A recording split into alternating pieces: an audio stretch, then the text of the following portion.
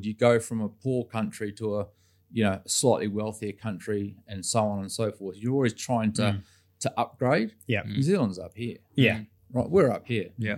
It's important for us to remember that from time to time, I right? think so. We're a highly desirable We place forget to about live. it. Yeah. We forget about that. Yeah. Welcome to Checks and Balances, brought to you by Partners Life. I'm Michael Vincent. This is James Blair. And today we've got an extra special guest, Jarrod Kerr, Chief Economist at Kiwi Bank, to talk us through the markets and what's happening in the economy.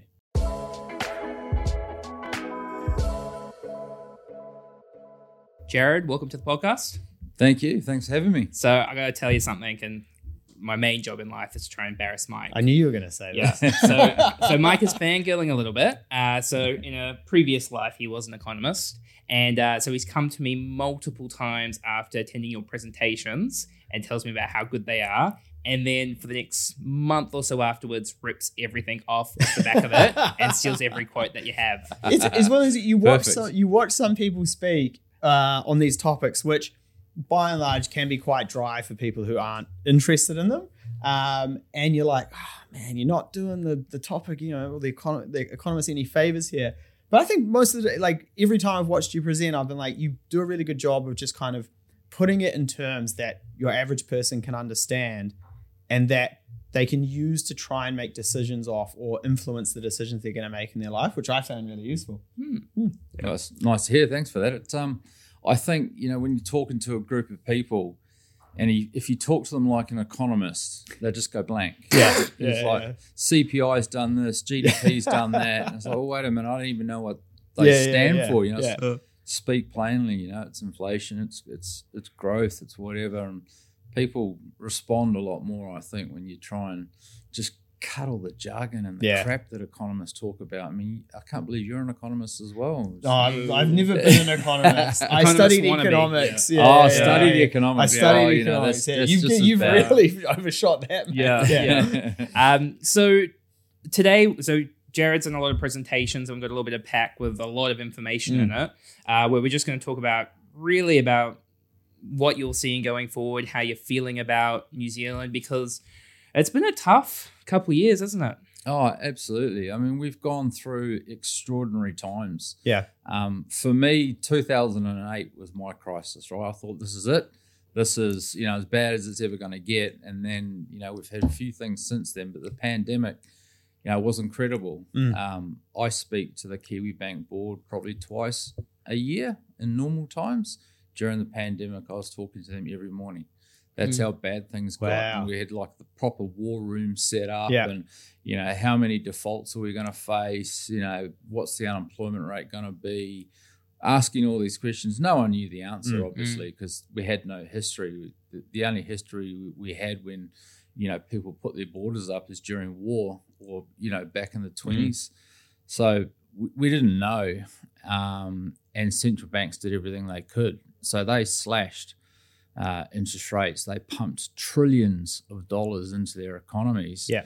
And we came out of it much better than we thought. And now we've got this, massive inflation problem. So we've gone through some extraordinary times. And like you say, the last couple of years is kind of mopping up that excess demand and trying to get inflation back down again, which is proving to be a real challenge. Yeah. And I know hindsight's 2020, but do you think that perhaps there was too much stimulus and rate cutting?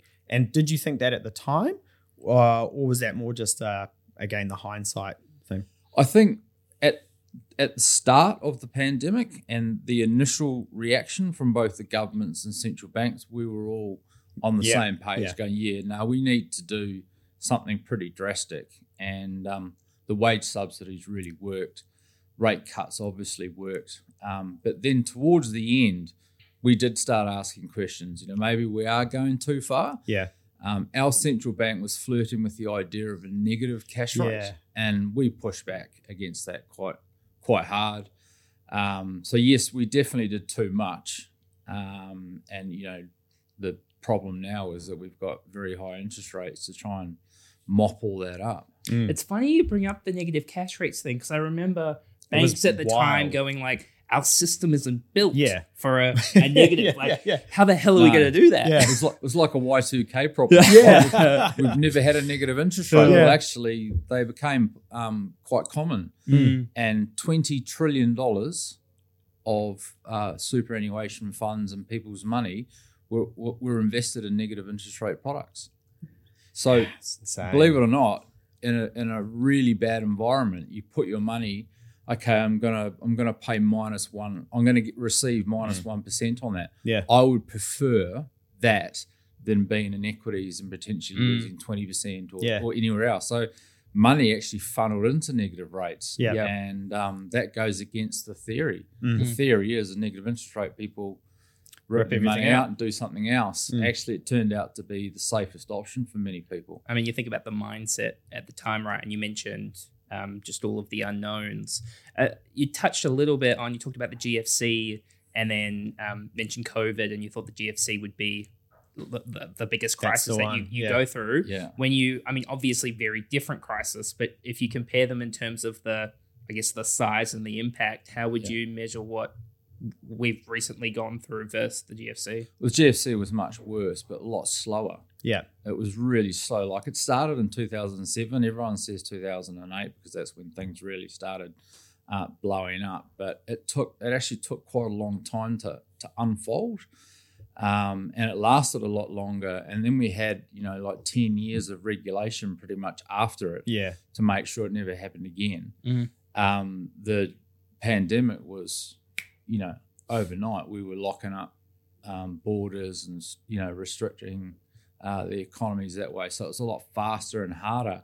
And we bounced out of it, so much better than anyone thought. It was it was a really short, sharp event compared to 2008. Yeah. So I guess and obviously we'll get into it in more detail as we go. How are you feeling about, maybe we'll start with New Zealand with, we're sitting in February 2024. How are you feeling about New Zealand at the moment? Oh, look, better than I was a year ago. Thinking about the end of 2022, things were turning and you could feel it. And businesses were telling us couldn't find workers and all this problem. Now they are more worried about their future. They are a bit more worried about the outlook, and that's because it is quite mixed and challenging at the moment. But I'm a bit more optimistic. I'm optimistic because the housing market's gone through its downturn. House prices look like they're going to go up this year, that's massive for a Kiwi economy just in itself. And a mortgage broker. And a mortgage broker. Yeah, that's right. But also small businesses, right? Yeah. That's quite important for their confidence and so on. So I think, we're going to get better growth this year and next year. And I think the Reserve Bank will end up being in a position where they can start cutting rates back to more normal levels. Yeah. Okay. Yeah. And what do you think in terms of how the year plays out, whether good or bad or meets expectations or doesn't, what do you think the key themes will be for the year that'll dictate the outcome? Inflation. Yeah. It is. That's the big shock that we've had. Central banks globally are kind of desperately doing what they can do to get inflation back down towards 2%. I think they're winning that battle, which is important. Still a long way to go, but they're winning that war. And once they can sort of put their stake in the ground and say, we have won the war, inflation's back below 3, then I think equity markets and asset markets will become a lot more confident given interest rates have peaked and will start falling. And that's key. It's absolutely key. Inflation, tick, interest rates, lower, higher growth, higher output into next year. Yeah, and I guess one of the things that we're always hearing from the government is a lot of talk around immigration into the country and the effects that has on the economy as a whole. How do you think that's going to play out this year for the country, and does that have an impact on those inflation numbers as well? It does. Short answer is we don't know. Yeah. And the reason is modelling migration flows is very difficult. Yeah. We've had a good crack at it. When New Zealand looks better, economically and than other countries, we do attract more people. But we've had a massive flow of Asian migrants over recent years and decade, and I don't see that changing. People are coming from India, coming from China, Philippines, a lot of other countries, and they're coming here for a better life. So migration flows around the world. You go from a poor country to a slightly wealthier country, and so on and so forth. You're always trying to upgrade. New Zealand's up here. Right, we're up here. It's important for us to remember that from time to time, right? We're a highly desirable place to live. We forget about that. And it's not just migrants, it's tourism as well. Right. Our brand has improved over COVID internationally. People look at the New Zealand experience. Gee, that would have been a good place to have been relative to my one bedroom flat in London that's about as big as this table. Well, that's right. Exactly.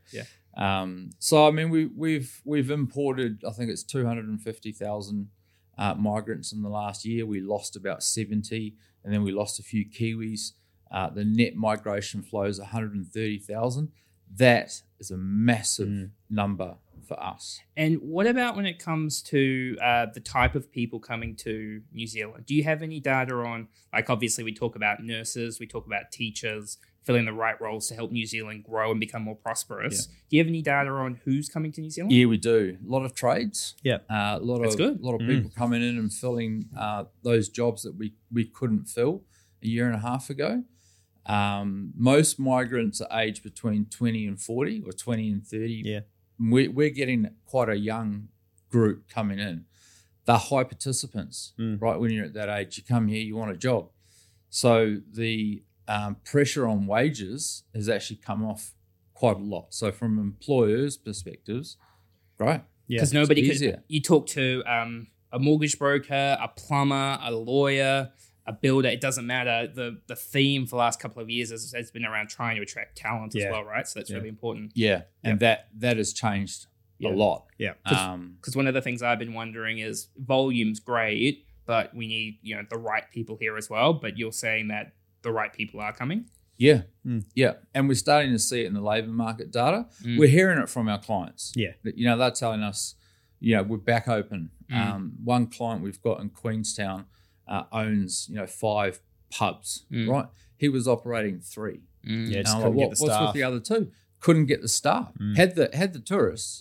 Couldn't get the staff. Now he's back to operating all 5. I think one of the localized problems, especially in Queenstown, though, which I think maybe links into the kind of the property side of the immigration flow and the demand, is they just can't find anywhere to house the staff down there. It's just absolutely killed it.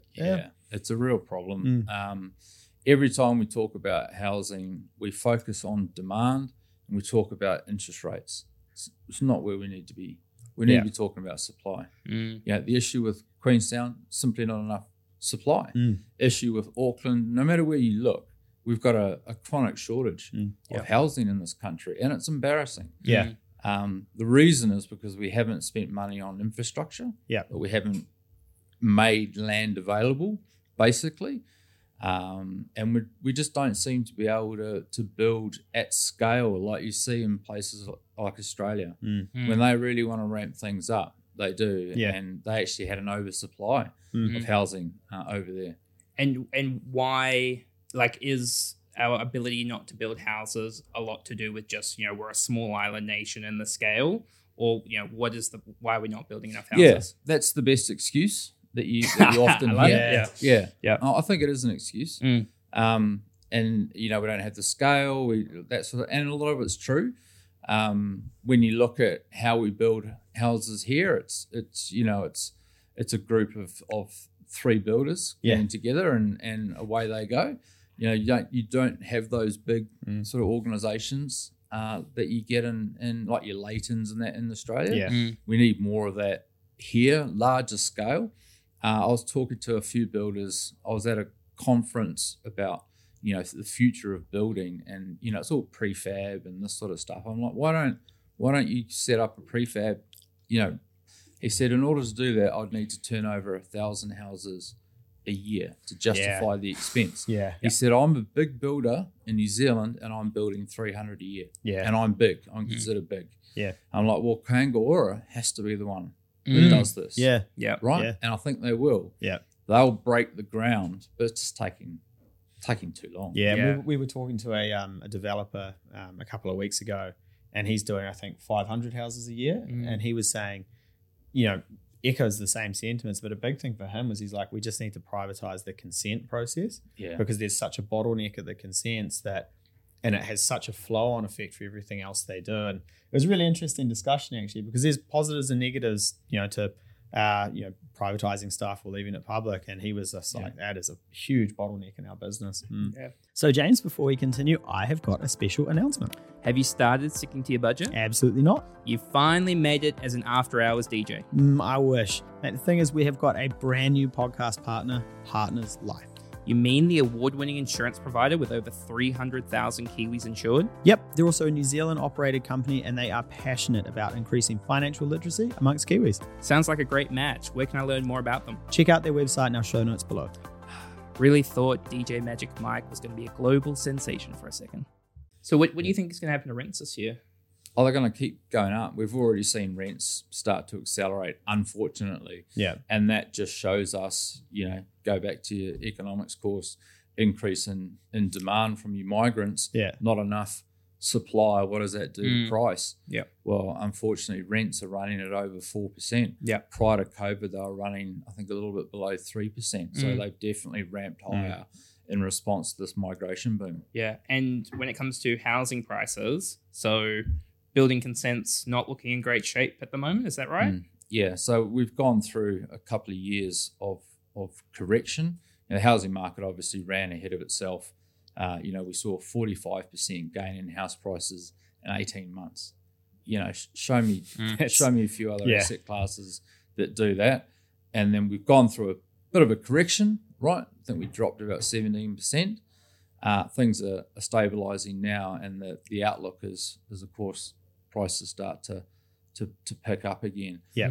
During that, it's hard for builders to get out there, hard for big developers to want to do stuff when prices are falling. Yeah, they've been beaten up for the last couple of years, right? And there's a lag off the back of it. But then I'm just thinking, if we've got the migration numbers, a lack of houses getting built, lack of supply of rentals, and then you think inflation starts coming down, interest rates start coming down, Kiwi confidence in property comes off the back of it. Yeah. Is there potentially quite a bit of risk of property it's a recipe prices for another run? Yeah, moving too quick? I think it'll take time, this particular recovery.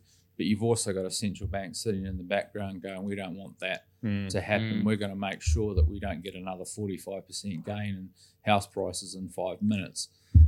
So they've brought in debt to income. It's in the consultation phase. Yeah. It's coming. Yeah. And LVR restrictions, that sort of macro prudential policy is there. The guardrails are in place. Yeah. Banks aren't going to do that lending again. Yeah. What are your thoughts on debt to income ratios? Oh, I think from the Reserve Bank's point of view, it's another toy, and it's another set of rules that will limit excesses in leverage and in the credit creation. You create money as banks effectively, and they just want to make sure that we're not over leveraging people in high risk sort of investments. Lowering the risk is, I think, the key for the bank. Yep. And obviously, the more debt you have to your income, or the higher the loan is in comparison to the value of the property, it's all risk. All added risk, isn't it? So they're just trying to keep a lid on that, which means that you won't see as much of a house price spiral, but the downside has also been limited. Yeah. And then I guess one of the other things that we often hear about at the moment from our customers and the questions they have is around, we've got a new government, they're saying we've got too much spending, we've got to focus on the debt, cut the spending. Where do you see the New Zealand government debt and spending at the moment? Are we in a good position, a bad position? Could we be in a better position? And what's your sort of forecast, or what are you thinking over the next kind of 2 to 3 years? I think what the new government's trying to do is admirable, right? I do think we really need to focus on spending, and spending well, rather than throwing money away, which we're seeing. There's that noise recently about the $500,000 speed bumps in Auckland. That's just incredible. How do you get to that point? The economic cost of a speed bump drives me insane. Yeah. But anyway. Continue. Yeah. No, you're right. A lot of that needs to be stamped out. And I'm kind of hoping that we do see a lot of that go, that mismanagement, that poor spending. The thing that I do like reminding people is that we've actually got a very low level of debt. Yeah. At the sovereign, the government level, which is quite interesting, right? Because the narrative that you hear in terms of responsible spending and just look how much debt we've got, so it's an interesting view. Yeah, well, when we were really banging the table back in 2018, we were saying, now is the time, and that time just got better and better and better as interest rates fell. Now interest rates are high again. It's still a good time, because a lot of things that we want to get done, the longer you postpone it, the worse things get, and the more expensive it is to get things done. We have amongst the highest quality government debt in the world. We're AAA rated under Moody's, AA+, under S&P. That's really high. Like there's only 10 countries in that group.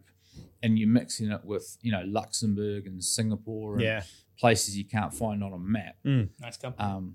Very nice company.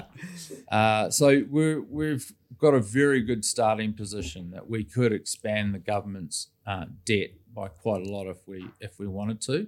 There is an argument, because we're shaky isles and we might get an earthquake, we might get, we need to have a significant buffer. We've got a massive buffer. We really have. And for those, I also hear sometimes around the, who's going to be paying off all of this debt, and you're saying we're in a position to take more debt.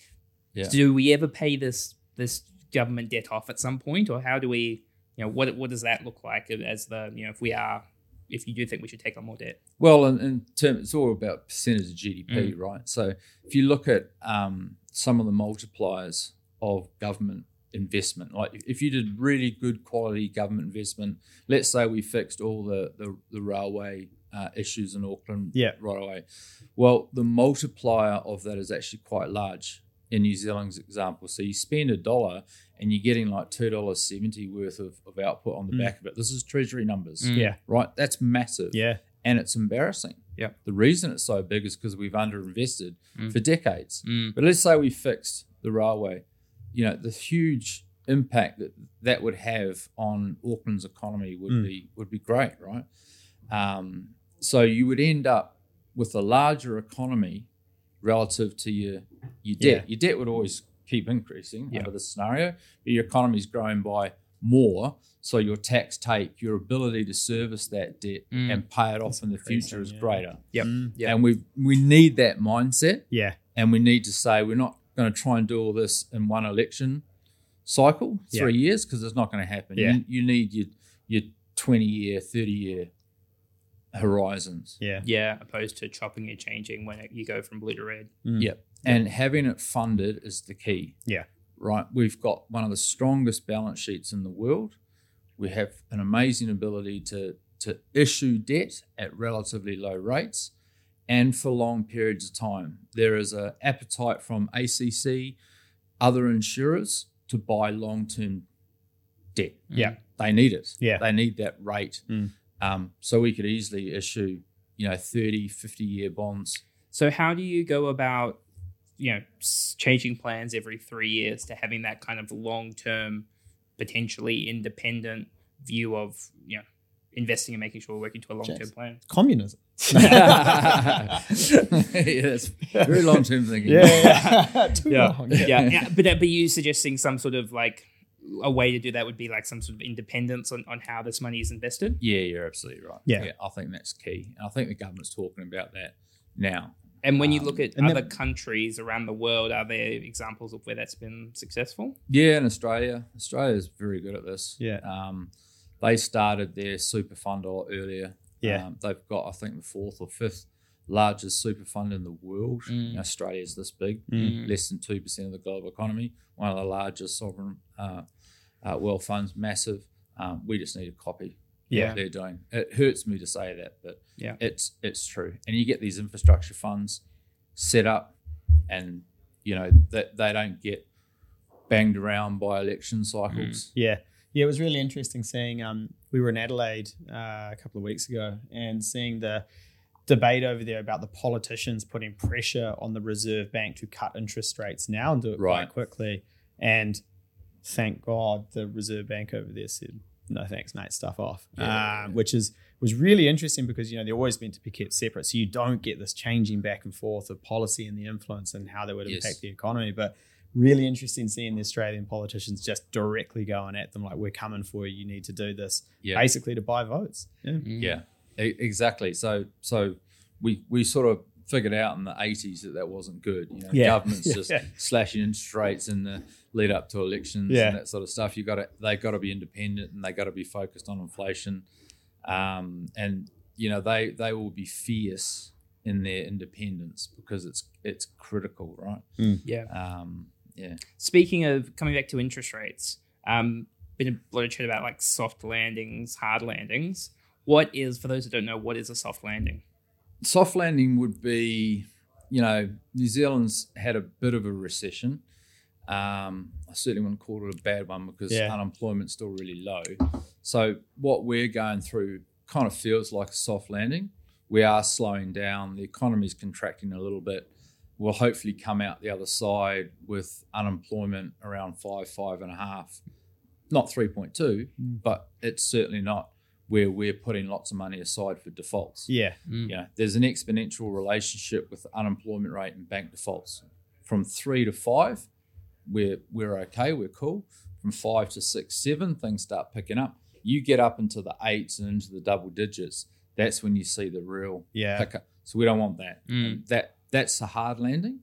When, a soft landing would be getting to 5, 5.5. Hard landing's basically, you come off without a helmet and a mouth guard. That's a hard landing. And it's around that unemployment rate and then the knock-on effect in the economy, basically. You're right. Bang on.